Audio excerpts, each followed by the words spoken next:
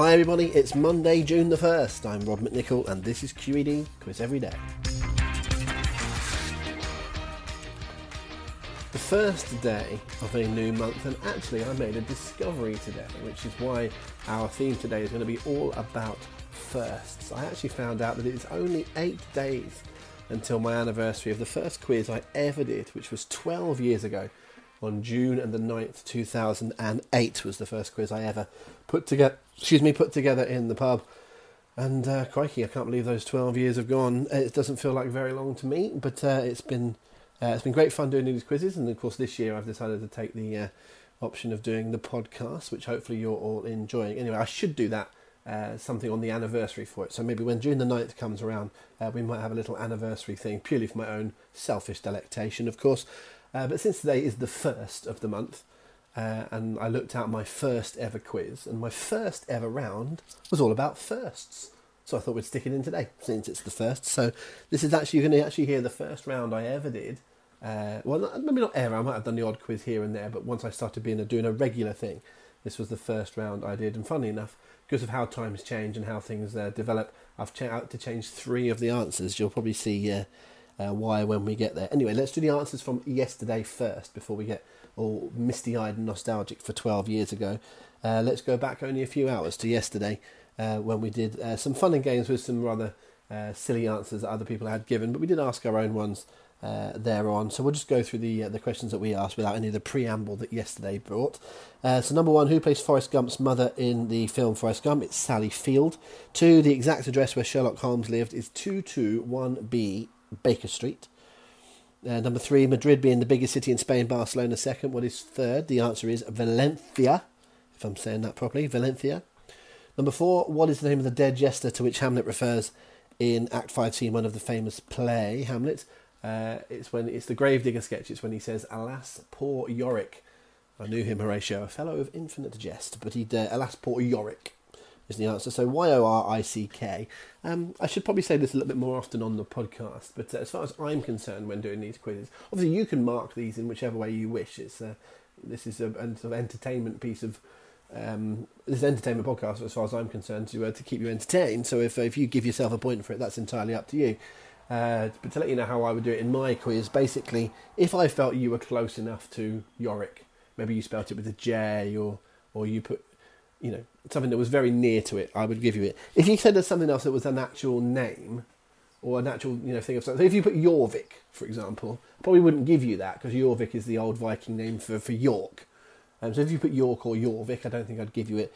If you put Eric, I wouldn't give you it either, because Eric's a different name. But if you put Jorvik or your Ricky or something, I probably would give you. I'm quite friendly on what you do, but I certainly don't mind about spelling. So if you'd put Yurric, then again I'd still give you it. But anyway, just let you know a bit of an insight into how I would do things. So Yorick is the answer. Number 5, which city would you find the NBA basketball team nicknamed the Lakers? It's Los Angeles, the LA Lakers. The question 6, J.R. Tolkien. What did the J stand for? It's John.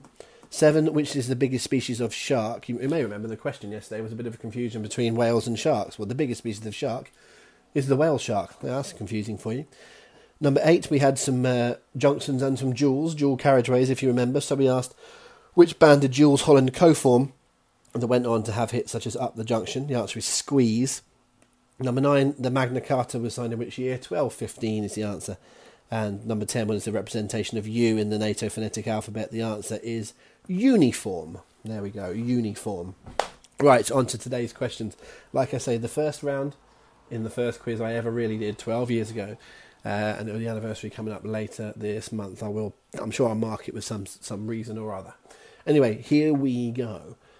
Question number 1. This is a good old question. This usually gets asked of millionaires and politicians to prove that they're completely out of touch with the ordinary public. And it's an answer I had to look up because I didn't have a clue. But here's number 1. How much is a first-class stamp? So as of today, it is June the 1st, 2020. How much is a first-class stamp?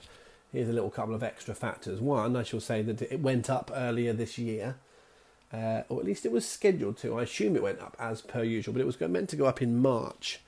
So assuming it went ahead, despite the fact that we were locking all our doors at that point, but what was it going to go up to anyway? And funny enough, I can go back and I can look at what it was when I first asked this question, and it's actually gone up more than double. Would you believe that, in that 12 years? Anyway, number 2.